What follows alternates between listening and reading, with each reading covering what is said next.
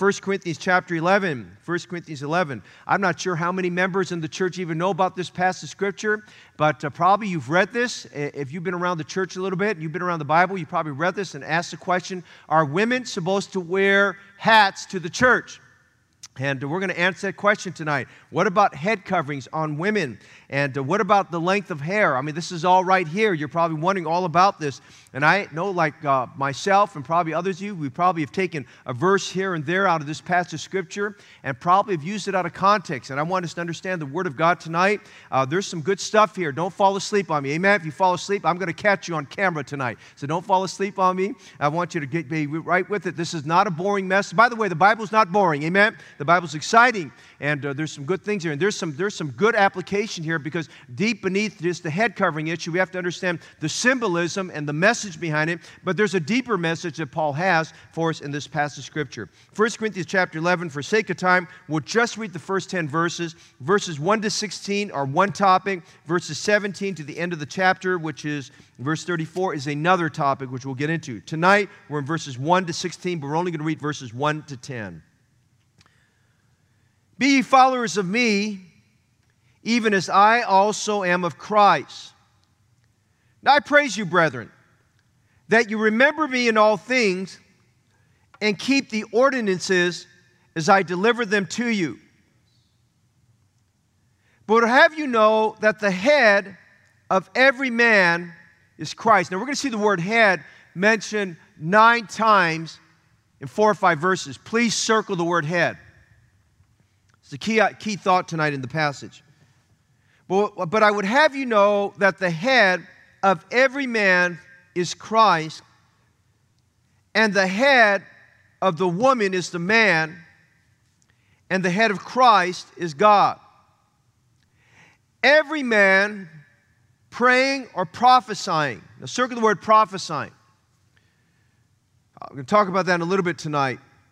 Every man praying or prophesying, having his head covered. In other words, wearing something on his head other than his hair. Assuming he has hair, amen? Dishonoreth his head. But every woman that prayeth or prophesieth. Wow, women prophesied in those days. Some of the ladies in church are getting excited, amen? But every woman that prayeth or prophesieth with her head uncovereth, dishonoreth her head. For that is even all one, even as if she were shaven. For if the woman be not covered, let her also be shorn. But if it be a shame for a woman to be shorn or shaven, let her be covered. For a woman indeed ought not to cover. For a woman indeed, let me see here. For a man indeed ought not to cover his head, for as much as he is the image and the glory of God. But the woman is the glory of the man. For the man is not of the woman, but the woman is of the man. Neither was the man created for the woman, but the woman for the man. Are you confused already? Amen? You know? For this cause ought the woman to have power on her head because of the angels. I want to preach a message. I thought and prayed over this for several days. I'm kind of in this section of 1 Corinthians and section of Isaiah. It takes a little more time to study and think over in terms of just which way you're going to go with this. And I want to preach a message entitled Headaches in the Church. Headaches in the Church. And you have to remember, Chloe delivered a letter to the house of Chloe delivered a letter to Paul, but all the things that were happening at the church of Corinth. I mean, he was their founding pastor. And one of the issues that they wrote about is right here in chapter 11, about what I've entitled Headaches in the Church. Now, we're going somewhere tonight, and I hope you'll take some notes, because one of these days you're going to teach a Bible class or lead a Bible study, and you want to know how to explain this. You want to know how to explain it exactly according to the Scriptures tonight. So we're going to look at this evening and pray that God will just speak to our hearts and help us this evening in understanding His Word. Father, bless your Word tonight. It's been read. You said, blessed are they that read and keep the words of this prophecy. And tonight, Lord, I pray that you clear up my thoughts, help the words of my mouth, the meditation of my heart to be acceptable in thy sight and before your people. Father, I pray to be a good feeding shepherd tonight, to feed the flock of God, feed their souls, dig deep into their soul, work in their hearts. May children, teenagers, college students, young adults, everyone benefit tonight. Bless our time together in Jesus' name. Amen. You may be seated. Coming to chapter 11, we've spent 3 weeks, 3 studies on the topic of Christian liberty, the liberty and freedom we have in Jesus Christ. And Paul took specifically the context, the idea of food offered to idols. There was a group of believers that had been grounded in the faith. They were very secure in their liberty in Jesus Christ. They knew, first of all, that an idol is nothing. It cannot speak to you. It cannot hear you. It cannot touch you. An idol is nothing.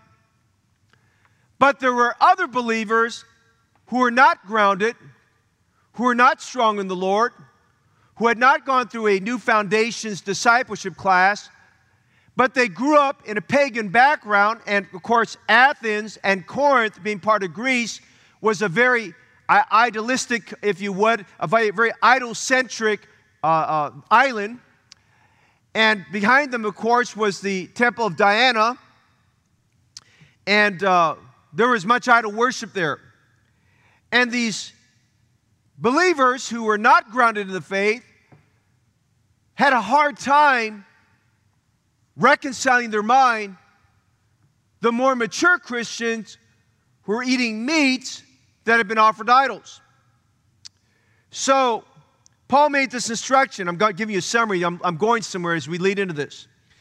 He said, if you purchase meat that was sold in the marketplace, don't ask where it came from. Don't ask if it was offered to idols. Just go and buy it. Or you want to make sure you don't get food poisoning, amen? But you go ahead and buy it and eat it, that's fine. Kind of like going to In-N-Out Burger. You don't ask where it's been, amen? You don't ask who cooked it, you just eat it, amen? You don't ask any questions there. Of course, if you did, they probably would tell you get out of line there, amen? Thirdly, he said if you attended a feast, you were invited to a feast, a ceremony, and meat was offered to you, go ahead and eat it. Don't ask questions where it was from.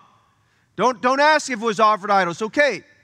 But fourthly, he said, if a brother in Christ, who happens to be a weaker brother, weaker in conscience, invites you to his home for a meal, and he sets meat before you, and he tells you that the meat was offered to an idol, then Paul made an exception. He says, don't eat it.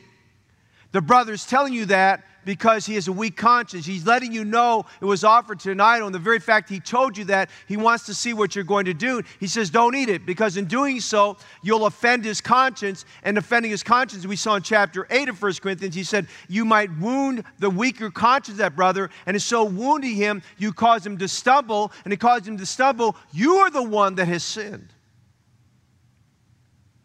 Now, Paul gave us instruction, as we saw last week. He said, when you pull this all together, we who are stronger and have understanding realize that our liberty in Christ says we can eat that food offered to idol. It's nothing.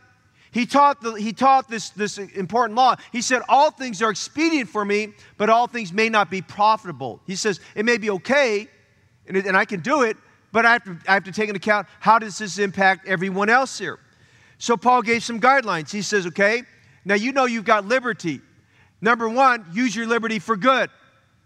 Number 2, use your liberty for God, for the glory of God. Number 3, use your liberty for the gospel. I mean, that's kind of how he helps us there. Now, you can take this foundational principle and apply it to a lot of things that perhaps the Bible doesn't necessarily address to understand what do we do about this situation or that situation, what do we do about this, what do we do about that. And there's a lot of confusion that I think a lot of people get involved with because they don't handle it correctly and apply the right principles. Now, that all being said, notice we get to chapter 11, verse 1. And Paul is picking up where he left off. He's going to pick up where he left off, but he's going to use that to weave into a whole new topic. Now, as we get to chapter 11, 1 Corinthians 11, 1 Corinthians 12, 1 Corinthians 13 and 14, all 4 chapters deal with orderliness in the church. He's not dealing with organizational matters of the church. He's dealing with orderliness in the church. As we'll see tonight, the church at Corinth was a church that was in chaos. They were just confused about a lot of different things, and there were practices and things going on that needed to get under control there. Now, I think every church is going to experience at a period of time, one or the other, there's going to be some disorder in how things are happening. And we have to go back to the Scriptures to understand how do we deal with things that are disorderly.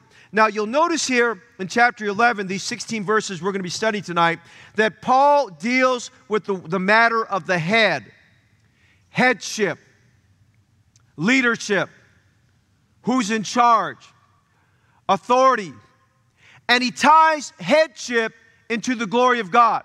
So when we read this, you're going to see that the symbol of the head is dealing with the matter of orderliness or rank and order. Probably that's the best phrase to use, is that he uses head to speak about rank and order. And as he does so, he uses the head to speak about the significance of head coverings, because that was part of the custom. Let me just say one more thing here before I get into this passage. Let us remember tonight that in the context of what Paul's speaking about, he's dealing with a specific cultural context that had application to the people of that day that necessarily does not have application to our day. You have to always remember that. He's dealing with a cultural context that doesn't necessarily have meaning to us today, but there is a significant spiritual context that applies to us today, so we must keep that in mind. So I want to speak to you tonight about something that was a headache to Paul. It was a headache to the leaders at the church at Corinth. We want to look at headaches in the church. Let's look at this passage tonight real quickly. Number 1, notice in verses 1 and 2, we see the introduction.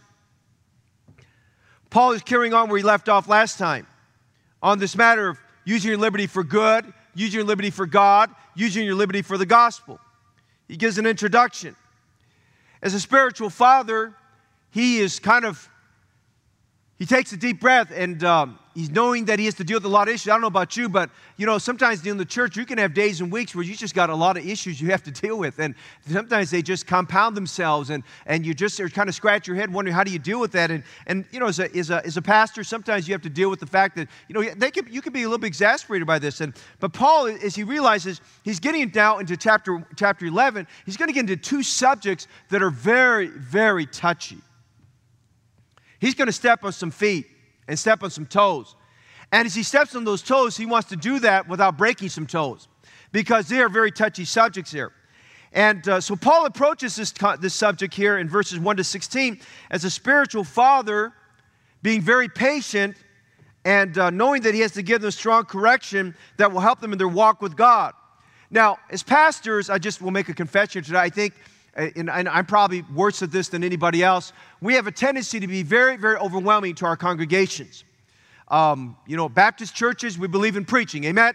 And we believe in church assembly, amen? And we believe that we ought to get to church, and we ought to be in the preaching of God's word, and we believe that's the right thing to do.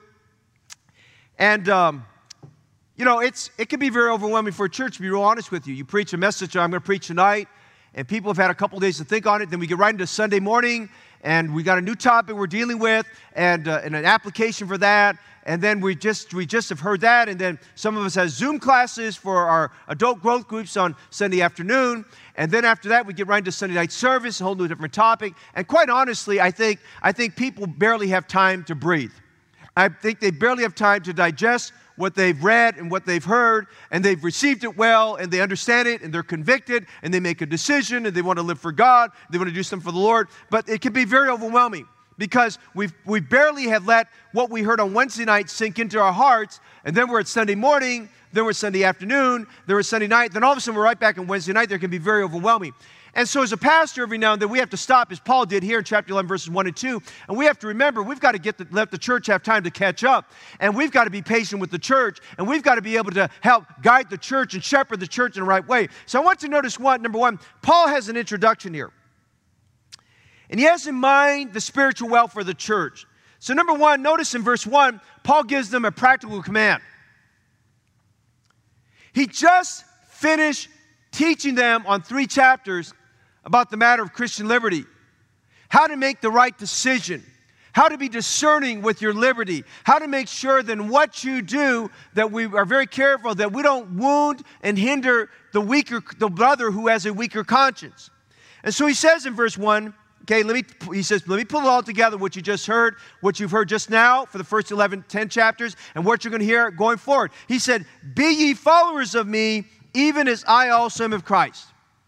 Now, if you didn't know Paul, you didn't know his heart, you didn't know his walk with God, you didn't know how he's living for Christ, you might say, well, that's pretty arrogant. You got a lot of ego there. You got a lot of nerve, buddy, to tell me to follow you. But the truth of the matter was, Paul, this was not the first time. This would not be the second time Paul would make a statement like that. He had the authority to make that kind of statement. He had the right to make that kind of statement because he walked what he taught. He said, be ye followers of me. It's the word where we get our word mimic from. Be an imitator, be a mimic, copy me, be a copycat of my life, be a copycat of what I do. Paul said, be ye followers of me, but he qualified it by saying, even as I also am of Jesus Christ. Hey, let me tell you something tonight about the teaching ministry of every Christian.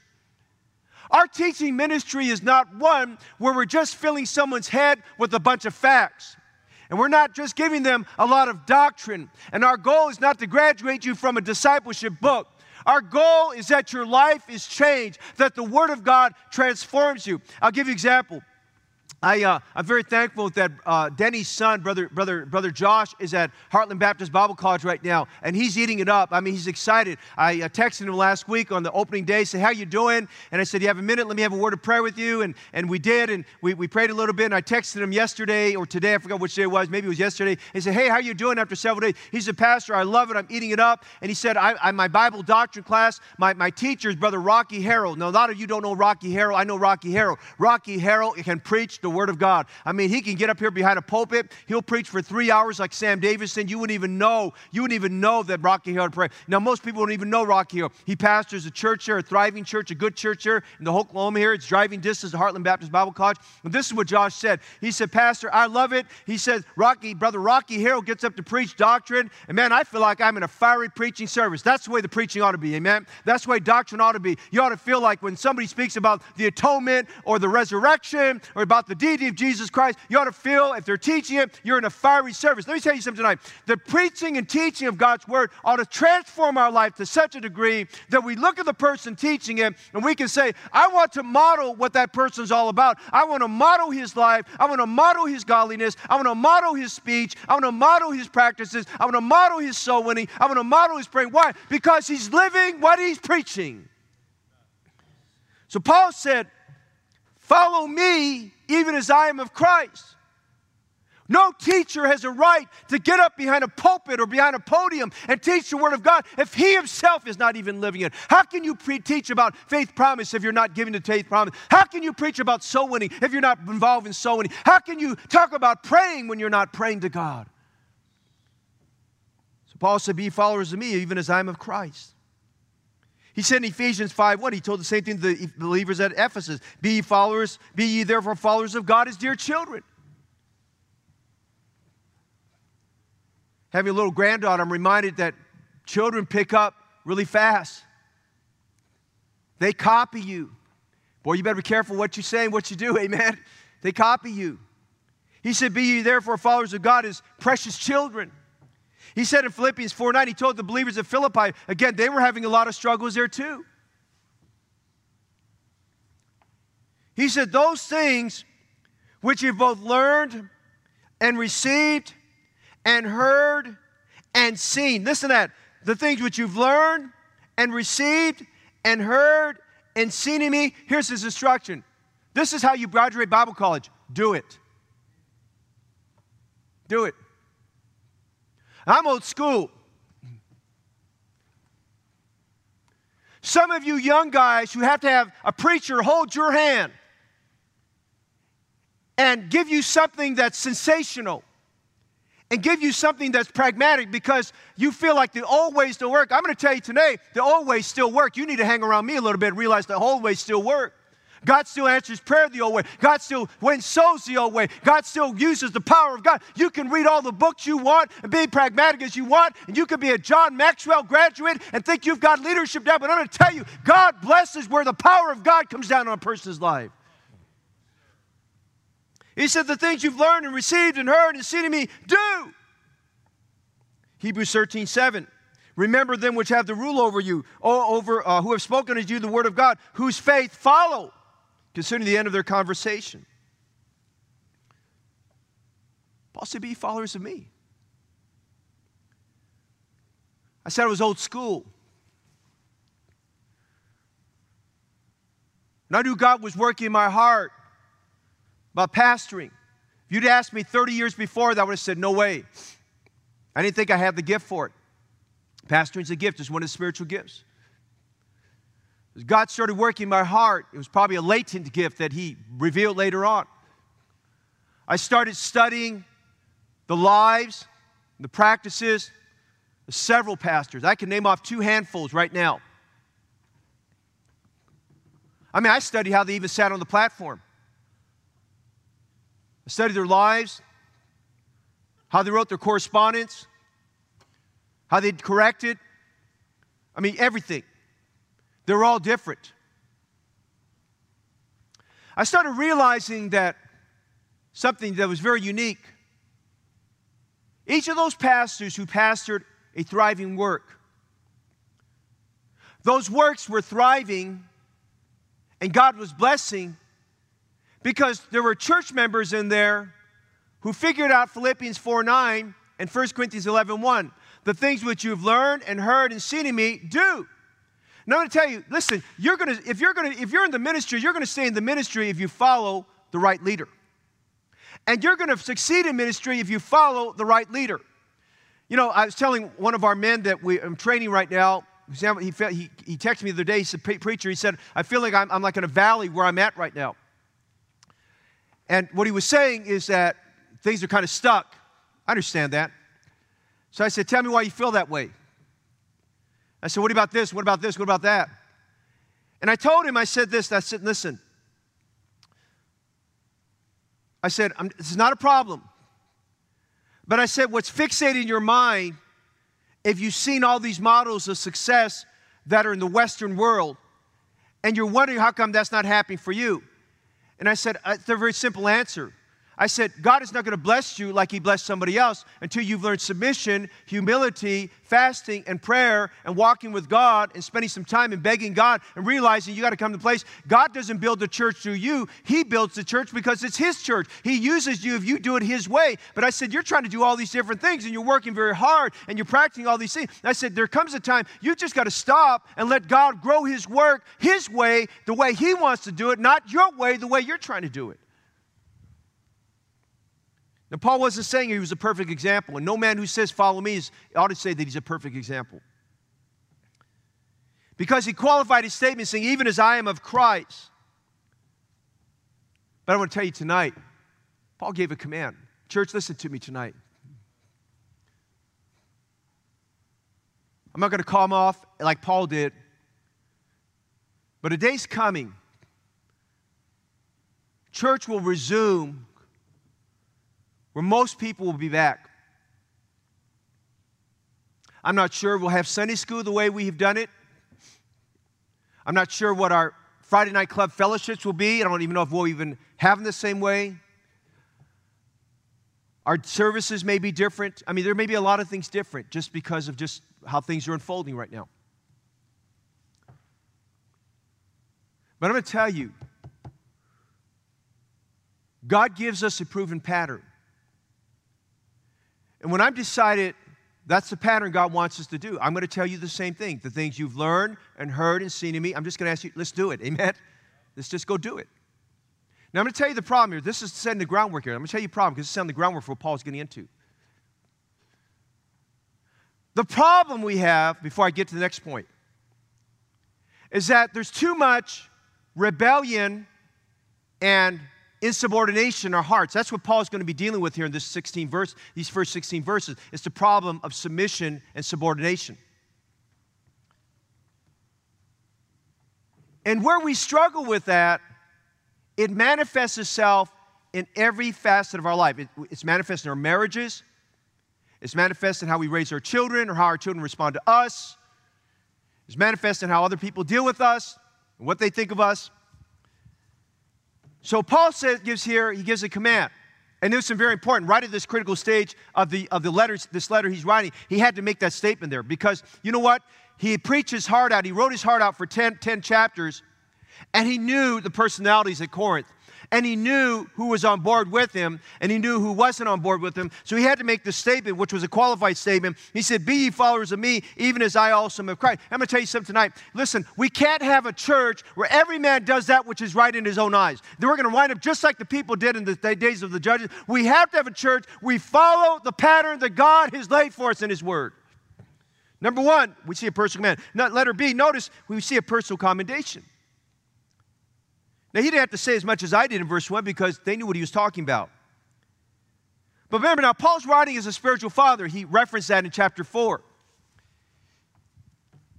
And before he gets into these matters of, and I'll just tell you ahead of time, submission and modesty and preeminence of Christ, he takes a moment to give a personal commendation. He says, now I praise you, brethren, that you remember me in all things, and keep the ordinances as I deliver them to you. Now, let me say two things about this real quickly because I got to get into the context here tonight because it's going to get pretty heavy. First of all, Paul was praising and commending them for remembering him where he was at. Now, I'm going to tell you what he meant by that. Number one, they remembered him in his need because he's not with them when he wrote this letter. And just like the churches at Macedonia, this church at Corinth is probably sending him a love offering. They were concerned about his need. He said they remembered him in all things. They remembered that he was their missionary. They remembered to pray for him. They remembered to write him, and they did. They remembered to send representatives to deal with the issues. I mean, they remembered him in all things. They remembered his heart. They remembered his life. They remembered his value. You know, the problem we have in our Western culture is that we get so busy what we do and where we go. We have a tendency, and I'll just tell you this, we have a tendency that we forget people, we forget what's going on. I was thankful this past week, and she's probably watching tonight. I was very just, how do I say this? It was very grievous to me that one of our members that had moved away that because of a number of reasons, and I didn't fault them for any of that. I just felt really bad they had moved away, and you know, we have a lot more people. The attrition factor we're facing in our church right now, we have a lot more people moving away because of retirement and economics and politics and taxes and other things like that. And you know, and I understand that. I get it there, okay? You know, and so they moved away, but we stayed in contact. And this dear lady stayed connected through our discipleship classes, and that's a good thing, and so forth there. And I was so thankful that we found out a few weeks ago that she was going to be back in town. I was so thankful to see her in church on Sunday morning. I think it was at the second hour service, and most of you know who I'm talking about here. I was so thankful to see her. She was excited to be here. I mean, she felt it was a homecoming for her, and you know, it was a wonderful thing. But you know, but for a lot of us, we forget people. Now, I'll tell you right now, I still have a lot of former members I still pray for. I think about the Meyerhoffers who moved to Tennessee. I texted them the other day. She said, hey, how you guys doing there? And just wanted to let you know I'm praying for you. I texted a few other people that have moved away. I still have several of them that when I send them copies of my message notes, my sermon notes, when I send it out to Brother Vaughn and everybody else, I include them on my blank copy there. So I want them to get a copy because I'm still thinking about them. You know, we have to remember people. I'm just saying to you tonight, we need to remember. I remember preachers. I'll take time during the week. Some preacher friends of mine, I want to remember them and let them know they're praying. Some of them do the same thing for me. And Paul was saying here, I commend you, I praise you for remembering me. But he said this also. He said, not remembering all things, and he really is talking about the spiritual aspect of things. But he said, I praise you that you're keeping the ordinances as I deliver them to you. Now, that's a message all to itself that I wish I had time to talk about those ordinances. But he's talking about the faith once delivered to the saints that he had given to them. He said, as he was taught and as the apostles were taught by Jesus, he said, I'm thanking God that you are keeping the ordinances as I deliver them to you. Let me say tonight, I'm thankful this evening for Heritage Baptist Church and the core of leaders and the membership we have for those members who who are keeping the traditions just as they've been delivered. Hey, I want to thank you tonight for being Baptistic. I want to thank you tonight for realizing that we're a Baptist church and we're not some Yahoo church. Amen. I want to thank you tonight for being faithful to God. I want to thank you tonight for being faithful with your tithes and being faithful in your attendance and participating in Faith Promise Mission and being there when the church has needed you. And thank you for praying for people. And thank you for taking that prayer page and making it real in your heart. Paul is saying here, he said, I just praise you for keeping the ordinances that I delivered to you. I want to tell you tonight, thank you for being an obedient Christian. Thank you for living for God. Thank you when you make a mistake that you're honest enough to admit it. Thank you for humbling yourself and serving God. Thank you for some of you who very quietly come here on a Saturday and you give 2 or 3 hours of your Saturday morning to come alongside of us here at the church to help clean our church and to do the maintenance and cleaning. I was thankful for a family the other day that just said, Pastor, God's working in our lives. We just want to know. And they're a very busy family, a young family. They said, what can we do around the church? And I said, put out there. I said, well, I can always use help in cleaning and maintenance, and I could use a few more people involved with sewing. And they got back to me within minutes. They said, Pastor, we would love to do all that. I say, thank God for that. Amen. Thank God for members who have a heart for serving God. Thank God for members who will do what they need to do. Paul said, I want to praise you, brethren, that you remember me in all things and keep the ordinances as I deliver. Hey, listen, you want to make your pastor happy? Keep on praying. Keep on praying. Keep on being faithful. Obey God. Don't be a drama queen. Amen? Live for Jesus. Do the things that honor God. So Paul gives an introduction. And I remind you today, as Paul writes this, he was saying the same thing that the Apostle John said in 3 John. He says, I have no greater joy than to see my children walk in the truth. But number 2, would you notice the issue? This is where you get into the heavy stuff now. Get your pen and pencil out, amen? Your paper, pad, and pencil out. You're going to take some notes here. The issue at hand is dealing with the subject of orderliness and submission.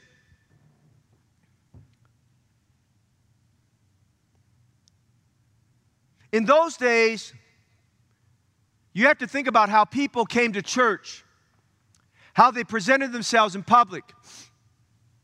What was orderly was considered disorderly. Now remember the background of this. Corinth was an idol-worshiping society. To have a church that preached the gospel, located right in the center of that city, that was a miracle of God. And the issue at hand Paul's dealing with was that the proper orderly thing that they did was when they came to church, and he described church, the public worship of God, as praying and prophesying. Now, you say, what did they do in those days? I promise you the early church spent more time praying than they did talking. They prayed because they had burdens. And they had problems. You got to remember the makeup of the church in those days. Slaves, women who had abusive husbands. And you have to remember the cultural context. Women were considered second-class citizens. In fact, if you read some of the classics, I mean, you talk about just putting women down. They put women down pretty bad. Women had no rights. Women were treated very poorly. I talked about this in chapter 7. Women had tough marriages before they got saved. But they're coming to church. Women are getting saved. They're coming to church. Listen to me tonight. The proper attire that represented modesty and dignity and godliness was a woman wore what I would call, and I forget Brother Justin might know the term. I forget what it is now. The term, but it was a Jewish, or if you would, a cultural attire, which was kind of a combination of a veil and a shawl. Now, lengthwise, it covered her head, and it went down all the way to her long flowing garment, because they wore garments that, for modesty purposes, they didn't show even their ankles. And this covering would cover also around her face. The only thing exposed would be pretty much the bridge of her nose and her forehead, and her eyes. Kind of like wearing face coverings today. You might say face coverings are probably biblical. Amen? You know, that's what they did then, okay? But that was a woman. A woman wore that in public to show dignity, out of modesty, and as we'll see this evening, in a Christian context, in a biblical context, it was showing submission to her husband and was part of giving glory to God. You got to remember that. Wearing a head covering for a woman gave glory to God. Now, every woman that assembled in a church at Corinth and most other New Testament churches wore that kind of a head covering. Remember, it's a kind of a combination of a veil and a shawl. Men were not supposed to wear a head covering. What I mean by that, they were not supposed to cover their head. Men were supposed to have their hair, and their hair was supposed to be short. Now, what is short? The Bible doesn't define short, but definitely we know this from a gender distinction. That's an important phrase here. A gender distinction, it had to be shorter than the woman's hair. Women were, in those days, they wore long hair. They wore their hair long. I'm not sure what long meant. I'm not sure if it went all the way down to the back. I'm not sure if it meant shoulder length, but it was longer. It was longer than men. But they wore it the length of their hair. I mean, basically, when you looked at a woman from behind, you knew it was a woman. Amen? Okay? It was just something about her hair. But the issue was the women. Now, remember, we just got out of this matter of Christian liberty and freedom. The women who got saved at Corinth, and this is not all of them, but there were a few of them, and it kind of became a growing nuisance there because, and that's why I call it headaches in the church. The women there were thankful for the freedom that they received in Jesus Christ. Now remember, women in that society were ill-treated. They were stepped on. They were disregarded. I mean, you're talking about disrespect. A woman's place was very disrespected. Her husband cheated on her. Men looked down on them. They only saw women for good for one thing, for two things, and that was it. And it was just very terrible. When they got saved, they saw the incredible freedom. First of all, the freedom that Jesus Christ gives from sin, and the freedom that Jesus Christ gives from from tyranny and all those things. And then, as you know, Paul wrote Galatians 3:28, for he talked about equality in Jesus Christ. So as being in church, they realized on a spiritual level that there's equality between them and the men, because the Bible says there's neither male nor female, Jew nor Greek, bond or free, all are the same, all are one in Jesus Christ. And that, you have to understand, in the context of that day, that is an incredibly liberating, equalizing statement that you could have. Now, they understood that what submission was all about. But in the context of being ill-treated and abused and all these kind of things and being talked down on, there was equality that a woman felt. There was no caste system in Jesus Christ. I mean, there was some tension about a man speaking to a woman in church, but there they could fellowship and speak to one another, and a woman could serve a man, and they did serve the men, and they cared for the men of the church, and the men cared for the women, but they kept their distance. They had to make sure they kept their distance right. The issue, though, these women at Corinth started appearing to the public worship services without their head coverings. Paul addresses this in verses 4 through 7. They start appearing without their head coverings,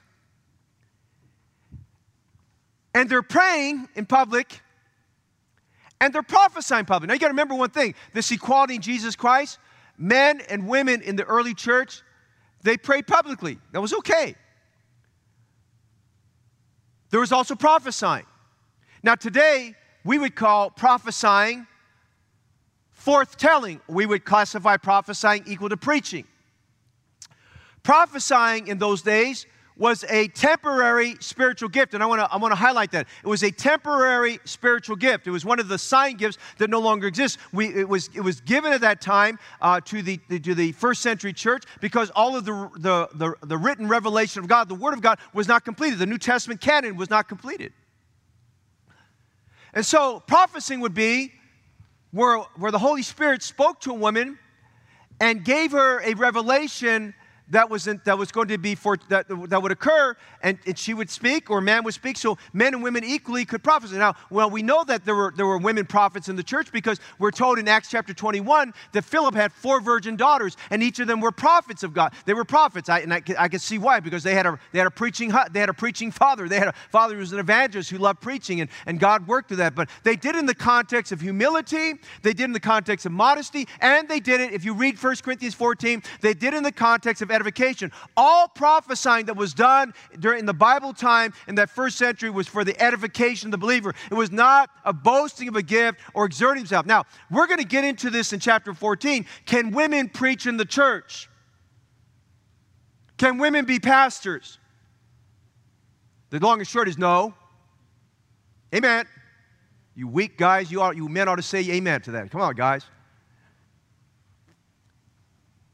But the Bible gets into that. These women at Corinth got up, no head covering, they're prophesying, and they're praying. We have problems now. Because, and I'll get into this a little bit more, these women, by having their heads uncovered, were showing disrespect, first of all, to God, secondly, to their husbands, thirdly, to the men of the church, fourthly, to their testimony in society. Because the only women who walked around in society without their heads covered were the temple prostitutes. That's why Paul talks about shaving and shortening, cutting your hair short or shaving your hair off the head, because the temple prostitutes wore their hair short to identify who they were, and they never wore a head covering. And so Paul, in writing this, says the issue is, ladies, do you realize what you're doing? If he says you are bringing yourself, you are lowering yourself to the same level as the temple prostitutes that are there for the temple of Aphrodite Diana. Do you understand what's going on there? And so, but the women were saying, what's wrong with it? Why do we have to wear a head covering? What is this all about? What's the purpose of a head covering? Can't I just take my head covering off? I can understand that. They felt hot, and in that sticky climate, they probably felt hot, and the humidity and all that, and they just wanted to take it off. They still had long hair. I don't believe these women were cutting their hair off. I think Paul used that to drive home the point that he wanted to say there, but they were doing this, and so Paul got a letter about this. Hey, we've got a problem here, Paul. We've got some sisters in Christ who are coming here, they're praying and prophesying, and their husbands are in the service, or their husbands are not saved, and they're doing this, but they're coming without their heads covered. What do we do about the situation? Is this a problem or not?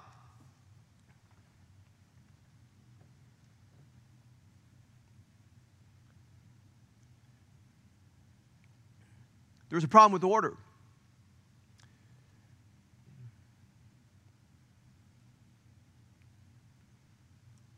The women had been corrected, but they still came to church that way. What does the Bible say about modesty? What does the Bible say about submission? Wait a minute, Paul, you just went in 3 chapters and told us about liberty, and we're to use our liberty for good and for God and for the gospel, and these ladies are taking their head coverings off because they said, you know what, we don't feel like we have to wear it, and we understand it may make us look like the temple prostitutes, but we're not temple prostitutes, and we're saved, and we still have long hair, and we're not going to cut our hair to look like them. What's the big deal about this matter here? Well, number 3, notice the instructions. Now, notice how Paul deals with this. Paul gives clear, strong biblical instruction regarding headship, order, and rank. Say amen. If you're watching my live stream right now, send an amen if you're following me right now, because I want to make sure you're following me. Number 1 in his instruction, would you consider the sovereign order? Verses 3 to 7, and he starts off with verse 3, by helping us understand the sovereign order by the design of God. Now, remember I said the word head to circle it?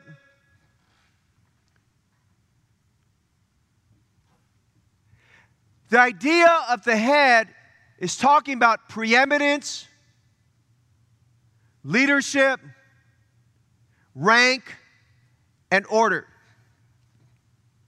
So notice the sovereign order that God gives us in verse 3. He says, now you've kept the ordinances that I've delivered to you, but there's one you haven't kept. There's one you have some struggles with here at your church. He says, but I would have you know that the head of every man is Christ. Sovereign order number one is that every man is to be in submission to Jesus Christ. Hey, let me tell you something today. Men like to get off, which I'm going to get into in a minute. Men like to get off on the fact about a wife that's not submissive, because we're dealing with the home matter here. We're dealing with home lives and stuff. Men like to get off about a wife that's not in submission, that doesn't follow through. And your crazy idea of submission is you think your wife is supposed to be your servant and your slave. That is not what submission is. Biblical submission is talking, the Greek word hupotasso is a military word that specifically is talking about rank and order. It's basically as a soldier, as a private obeys the sergeant, and the sergeant obeys the colonel, and the colonel obeys the general. They realize there's a rank and order to what they're doing. Otherwise, everything would be in chaos there. Every man is to be submissive to Christ. Now, here's what goes on. A man gets all these cocky ideas about his wife not being submission to Jesus Christ. But the real problem is that the man has a problem being about the wife being submission to him. But the real problem is the husband has a problem with the fact that he's not in submission to Jesus Christ. Now, I can trace this to tell you this right now. I'm going to be real blunt about this.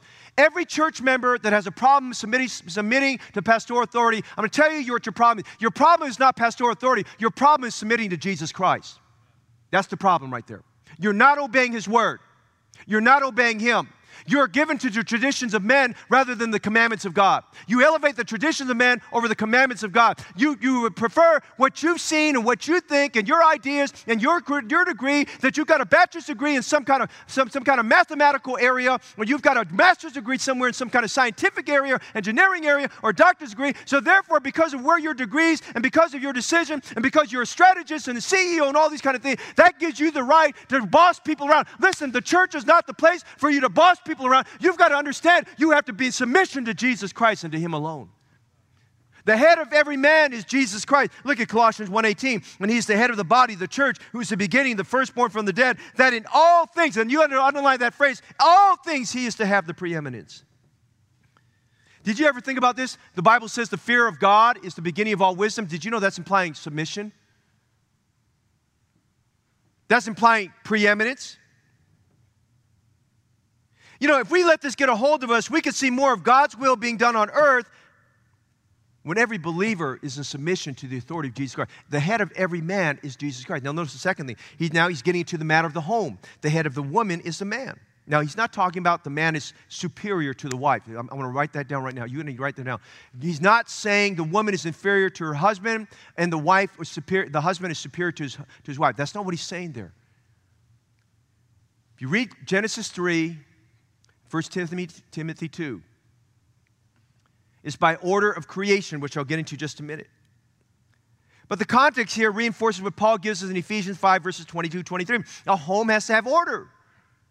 A home has to have direction. So he says in Ephesians 5, verses 22, 23, wives, submit yourselves unto your own husbands as unto the Lord. For the husband is the head of the wife, even as Christ is the head of the church, and He's the Savior of the body. Husbands and wives, listen, husbands and wives, they are made equal. They are saved equal. Husbands and wives are heirs together of the grace of life. Hey, that's a wonderful thing there. Hey, babe, husbands and wife can both have the power of God. Husband and wife can be great servants of the Lord. Hey, even a wife might even be a better servant than her husband. But listen, they're co-heirs together in the grace of Jesus Christ. But when it comes to the matter of the home, the moment a man proposes to a woman to get married, he's saying there, I am taking on the responsibility of being the leader of the home. I'm taking responsibility of providing for our family. I'm taking responsibility for raising our children. I'm taking responsibility for everything that's essential and important for our family. I'm going to lead our family to church. I'm going to lead our family in Bible study. I'm going to lead our family in prayer. I'm going to lead our family in the right things of God. I mean, you're taking responsibility for that. And listen, if you're a man, you're a Christian man not doing that, you are not fulfilling God's will for your home and for your life.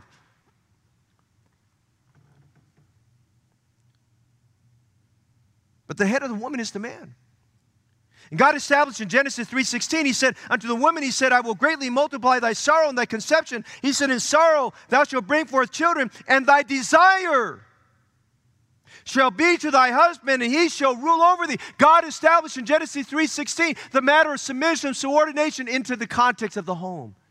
It's rank and order is how God designed it. Why? Because He made the man first. And He took the woman out of the man.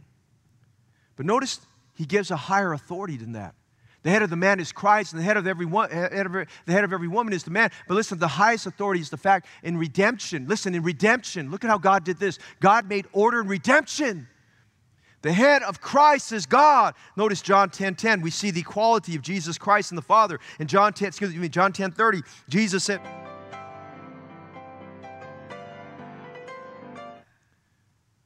when he made that statement, he says, God the Father and God the Son are co-equal. God the Father and God the Son are co-eternal. God the Father and God the Son are in essence, they're equal in essence and deity. He said, I and the Father are one. But he went on and said in John 14:28, he talked about the Son's submission to the Father for the purpose of redemption. He said, ye have heard I have said unto you, I go away and come again unto you. If ye have loved me, you would rejoice, because I said, I go unto the Father, for my Father is greater than I. Now headship, the head of every man is Christ. The head of every woman is the man. The head of Christ is God. Now notice this. In the matter of headship, for the rest of this passage, Paul gives two very important symbols.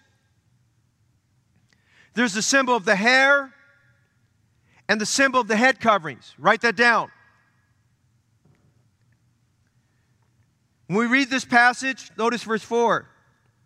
Every man praying or prophesying, having his head covered, dishonoreth his head. What does that mean? A man was not supposed to wear a head covering. Why? Well, you have to understand the context of the Bible. When Moses came down from the mountain, what was his face like? It shone with the glory of God. But what happened to that glory? It started to fade off. So what did he do? He wore a veil over it, okay? Because he didn't want to give the idea to the people that the glory of God in your life fades away. That doesn't happen. So you know what? We have a new covenant. In the new covenant, Jesus Christ comes into my life. And when Jesus Christ comes into my life, guess what I have? I don't need to wear a veil. I don't need to wear a covering. Why? Because the glory of God is revealed through my testimony, through my salvation, through my life. So you know what he's saying here? Look at verse 4. He's saying here in verse 4, every man praying or prophesying, when you're publicly worshiping, when you give an utterance of God, when you're speaking something of the Word of God to edify people and you're praying, Lord, he says, if you have your head covered, what you're basically saying, you're covering the glory of God. You know what he's saying here? The glory of the man and the glory of the woman, especially for the women, he says the glory of every man, the glory of every woman is depicted by your head. He says you're dishonoring your head, not this head. He's talking about Jesus Christ. If you have your head covered, you're saying to God that you're disrespecting who God is and His authority in your life. That was the symbol he was using. Look at verse 5. He says, but every woman that prayeth or prophesieth with her head uncovered dishonoreth her head. You know who her head is? Her husband. Her husband.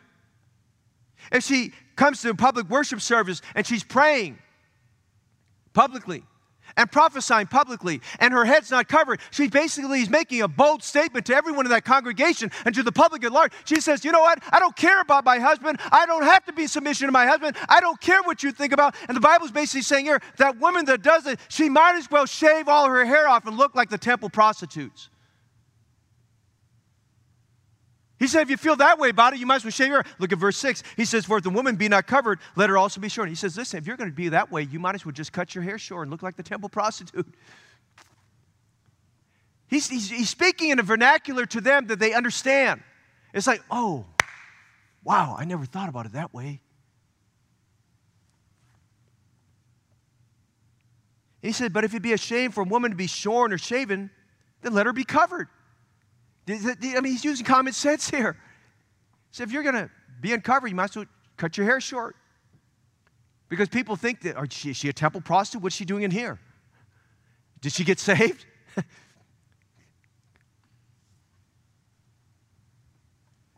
he said in verse 6, he says, you know it's a shame, if it's disrespectful, it lowers your dignity, then you cover up. Put on the veil and the shawl. He said in verse 7, for a man indeed ought not to cover his head, for as much as he's the image and the glory of God. And Paul makes a very strong statement here. He says, a man is in the image and the glory of God. The man's hair, his head, his representation, church, is depicting the image and the glory of God. Now, what image? Is it a physical image? No. The spiritual image of the man. And he goes on by saying, verse 7, but the woman is the glory of the man. Now, he reinforces that later on, but he talked about the man being made of the woman and so forth like that. But all I'm saying right now is Paul is using these two symbols for us to understand there's a matter of the priority of who am I giving glory to in my life. Because remember in chapter 10, verse 31, he says, and whatsoever you do in word or deed, he says, let me read it to you here because I'm quoting the wrong verse. He said, whatsoever therefore you eat or drink, or whatsoever you do all to the glory of God. So he's saying here, you want to depict God's glory. He says, men, do not put a covering on your head. He talked about the sovereign order. Notice in verses 8 to 12, quickly, talked about the created order. Why is the woman the glory of the man? Well, man is not of the woman. God made man. Right? God made man out of the dust of the earth. He was the first in order. But the woman's of the man. The woman was taken out of the side of the man. She was taken out of him. The woman traces her glory back to the man. The man traces his glory back to God. Hey, can I tell you something today? You ought to realize tonight that God made us for his glory. God saved you for his glory. Christ liveth in me for his glory. But he says something else. He said in verse 8, for the man is not of the woman, but the woman of the man. In verse 9, neither was the man created for the woman, but the woman for the man. Now there's two things. He says the woman was taken out of the man, but she was taken out of the man to be the completer of the man. She came alongside to be his helper. I mean, do you see the divine creative order of God? God was creating. He took something and made it more orderly. He made the home. He made the man. He made the woman and gave it orderliness. But in the essence of public worship, things became disorderly because there was a lack of submission on both sides there. He said in verse 9, neither was the man created for the woman, but the woman for the man. For this cause ought the woman to have power on her head because of the angels. What does he mean by that? Power there means her authority.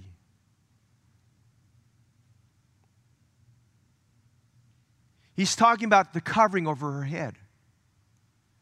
And he's using the analogy of the woman worshiping God with her head covered to the angels in Isaiah 6:2, who even before the very appearance of God, they used their wings to cover their faces.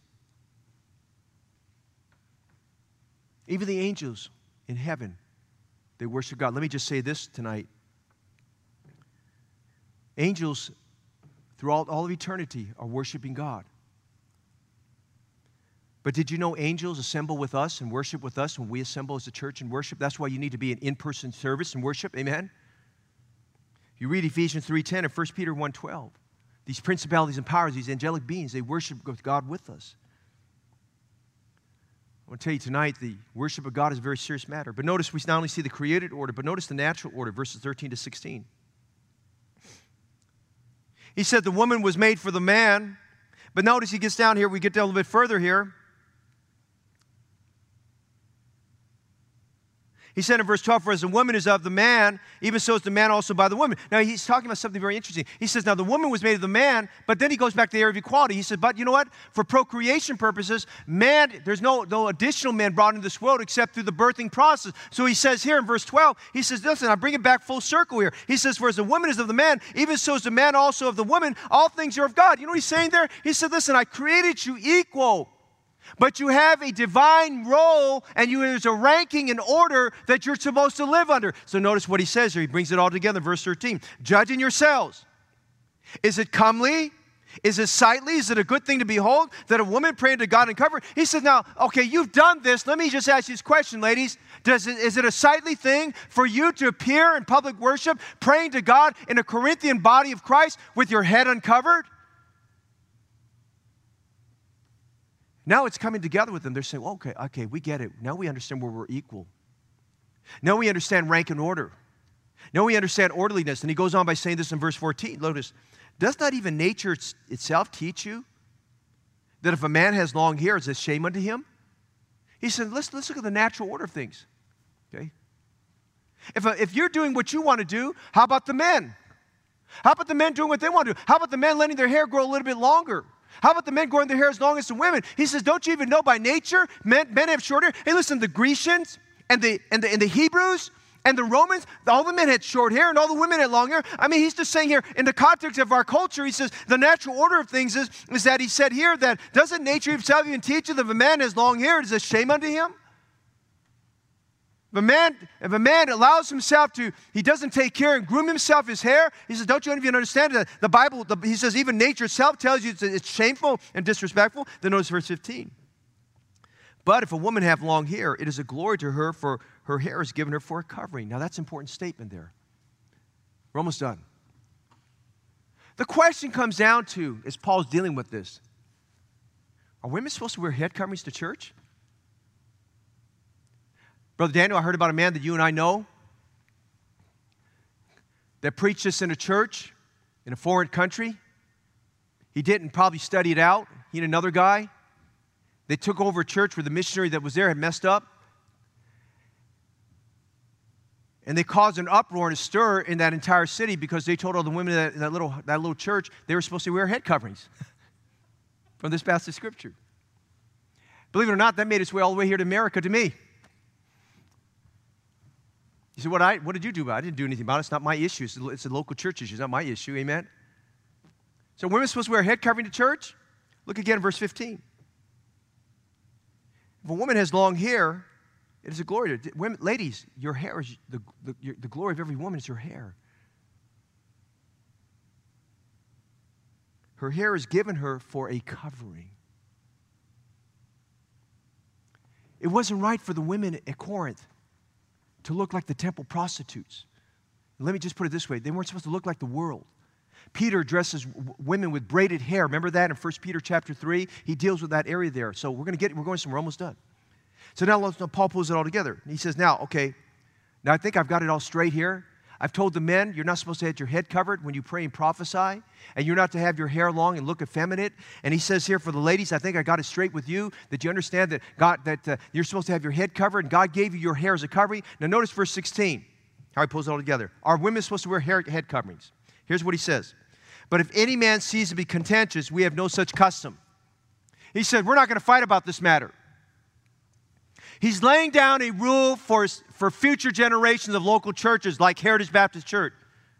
If any man be contentious. Now, there were some in that congregation that felt very strongly that women should wear a physical head covering to show their dignity and all these kind of things there. Paul is saying, listen, I want to tell you this. If you don't wear a head covering, if you just have long hair, he says, if the woman just has her long hair, don't you know that her hair is a glory to her hair is given to her covering? So he says in verse 16, he ties it all together. But if any man seem to be contentious, we have no such custom, neither the churches of God. Listen, here's what God is saying. For a woman to come to church, the most important thing about her is that her head is covered with her hair.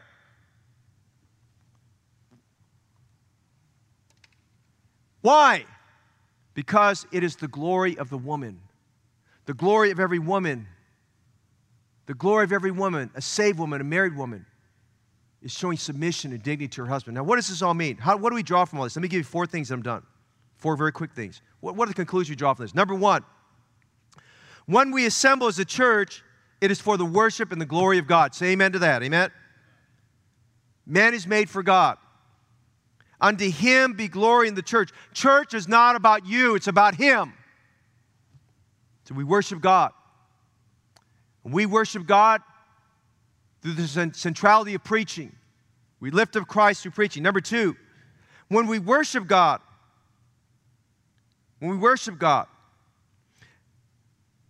the key emphasis of this section of Scripture is about the modesty of our appearance and dress. Did you get that? The issue is dealing with modesty. Okay? We must be distinctive about our genders. We must be distinctive about our genders.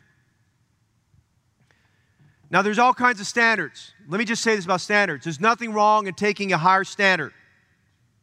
A higher standard is a good thing. In fact, to me, if a higher standard will help me in my holiness to God, I'll take that a holy standard as long as by that conviction I have a Bible principle that I can tie to that standard. A standard without a Bible principle is just a tradition. We are to be distinct in our gender, and we're to be distinct in our godliness. This whole section of Scripture is dealing with modesty. Modesty. We need to dress modestly. We need to appear modestly, okay? We're just not going to degrade ourselves and getting down to the normal contemporary church. Everybody comes the way they want to come. You need to raise yourself up where there's modesty. Number 3, the women believers at Corinth were taking their freedom in Christ to such an extreme they were showing disrespect to their husbands in public worship by worshiping with their heads uncovered. Now, let me say this. A woman gives glory to God by showing her submission to her husband. It is wrong for a woman, he's saying here, it is wrong for a woman to get up there and to be so active involved in serving God that she does it in a way where there's disrespect and insubordination to her husband. And she was showing that through her physical display without having a head covering. He's just saying here, ladies give glory to God through their submission to their husband, but men, by the same token, give glory to God by being submission to Christ. Number 4, and I'm done. We're talking about headaches in the church. Did you know the matter of headship is a matter of the heart? Everything that we just went into, it took an hour to go through all this, it's all about your heart. It's about your heart attitude. Keep thy heart with all diligence. For out of it are the issues of life. Keep your heart tender. Keep your heart teachable. Keep your heart right before God. Keep your heart clean. Be in submission to the Lord. And then tonight, open your heart. You're not saved. You're not sure where you're going to spend eternity. Open your heart right now and call upon Jesus Christ to be your Savior. Tell Him that you repent of your sins and that you believe that He died for your sins and rose again from the dead. And you know what? Today, on this 9th day of September, you can be born again into the family of God. You can be saved tonight and be guaranteed that heaven's your home. But you must open your heart. You must open your heart. That if thou shalt confess with thy mouth the Lord Jesus and believe in thy heart that God is raised from the dead, thou shalt be saved. You can be saved tonight, but you must open your heart. Would you go join me tonight? Let's pray for a clean heart. Let's pray for a teachable heart, a tender heart. Let's pray for God to help us to keep our hearts with all diligence, for out of it are the issues of life.